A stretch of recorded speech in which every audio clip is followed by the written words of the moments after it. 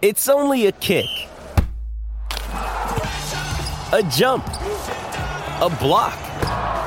It's only a serve. It's only a tackle, a run. It's only for the fans. After all, it's only pressure. You got this. Adidas.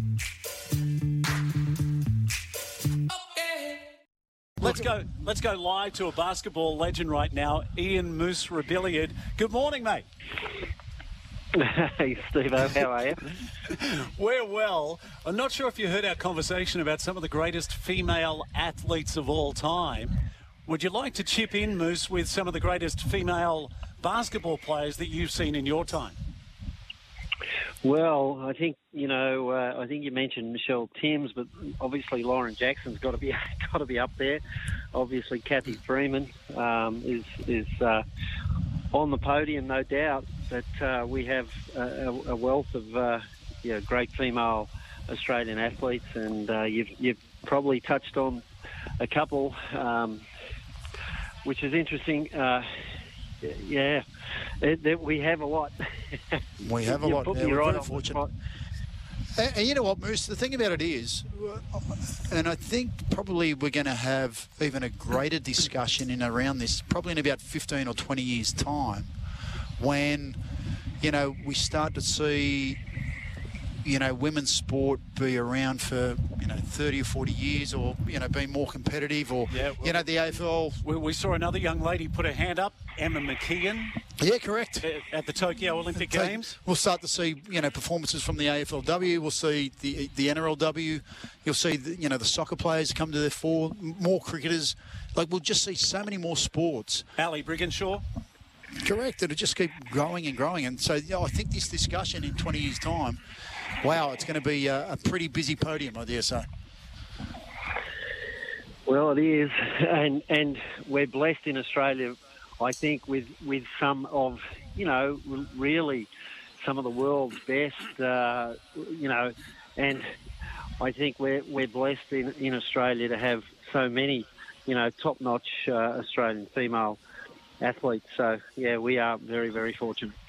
Yeah, and one of those days, the conversation might also include Nicola McDermott. Of course. In years to come. Hey, Moose, where are we at? We've spoken to numerous sports in the last week, both on SEN and also on NBN TV, about the pathway back. What about the Central Coast Academy of Sport? Well, we're fortunate with the academy. We've had some, top-notch athletes. Really, very, very recently, and you mentioned Nicola McDermott. What a champion she is, and the performances in Tokyo. I think really very, very top-notch, and we're fortunate to be able to watch that and be a part of. Nicola's really. Top level performance, and we all sat back and took a bit of pride in that performance. But many to follow. Moose, how many? How's it looking in terms of the athletes and the academy? Coming out of COVID, can we get straight back into the community sports? And what sort of restrictions are in place at the moment? Yeah, well, it's a difficult one because, as we come out of lockdown, obviously the question around performance in sport and the ability to try and get back into community sport is not easy. But we're in a position on the Central Coast where the vaccination rates and those types of things are very important. So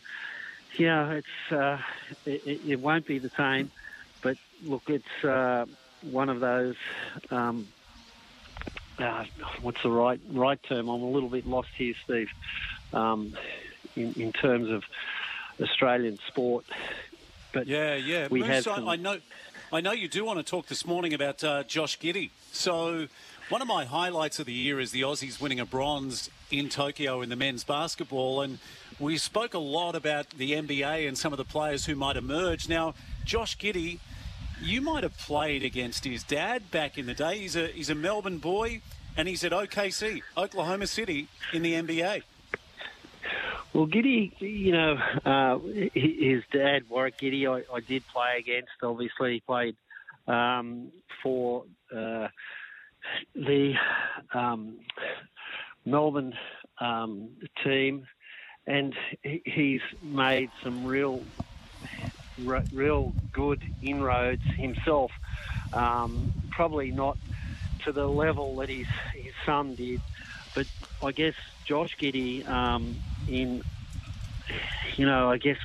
putting a position forward, it's just really watching him play for Oklahoma in the NBA, getting I think he was sixth out of the draft, and getting a start with OKC to get his career underway is really quite exciting. And you watched him play in the NBL under I'm trying to think down in Melbourne. That's okay, mate. We might wrap it up there on this Saturday morning with the great Ian Moose Rebillard. Such a pleasure to have you on the show, as always, my friend.